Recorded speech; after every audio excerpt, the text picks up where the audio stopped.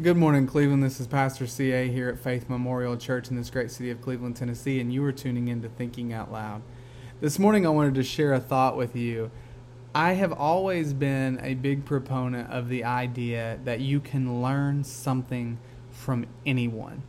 That is to say that you should never approach a conversation or an interaction with an individual, no matter what their appearance is and no matter what their background is, thinking, I cannot learn anything from this individual. Number one, because that's a position of pride and arrogance, and that's contrary to the biblical imperative. But also because sometimes you'll be surprised.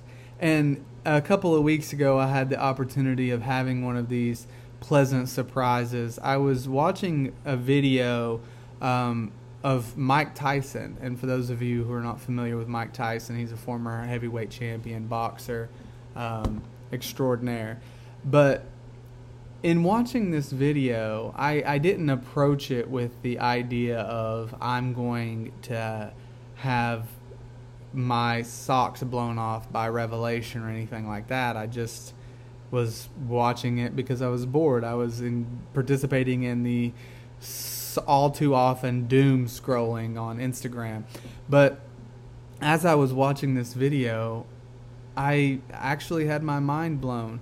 And what he was saying was this. He was saying, when God wants you, the devil wants you too.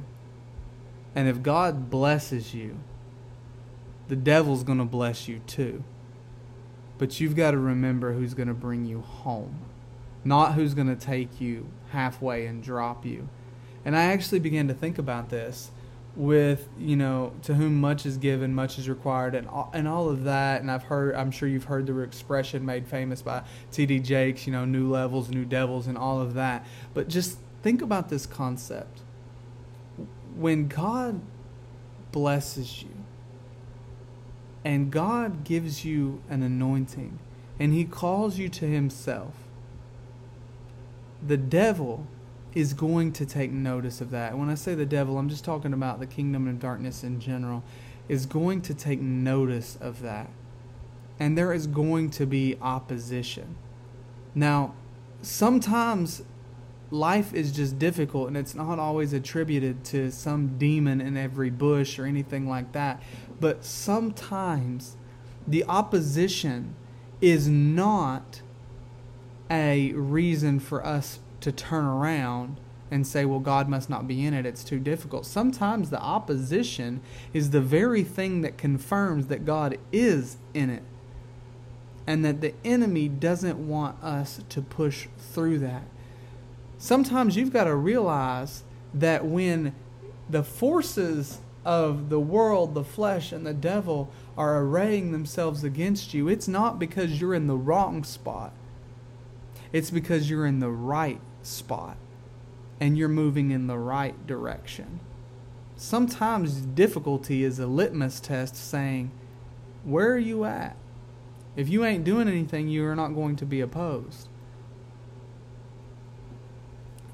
Also, think about this. The devil cannot manufacture anointing.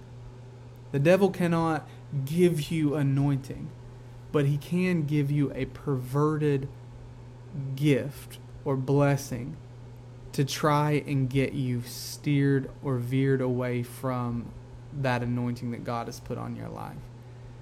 And he's going to do that to get you past that point of quote unquote no return, so that he can drop you and you can't find your way back.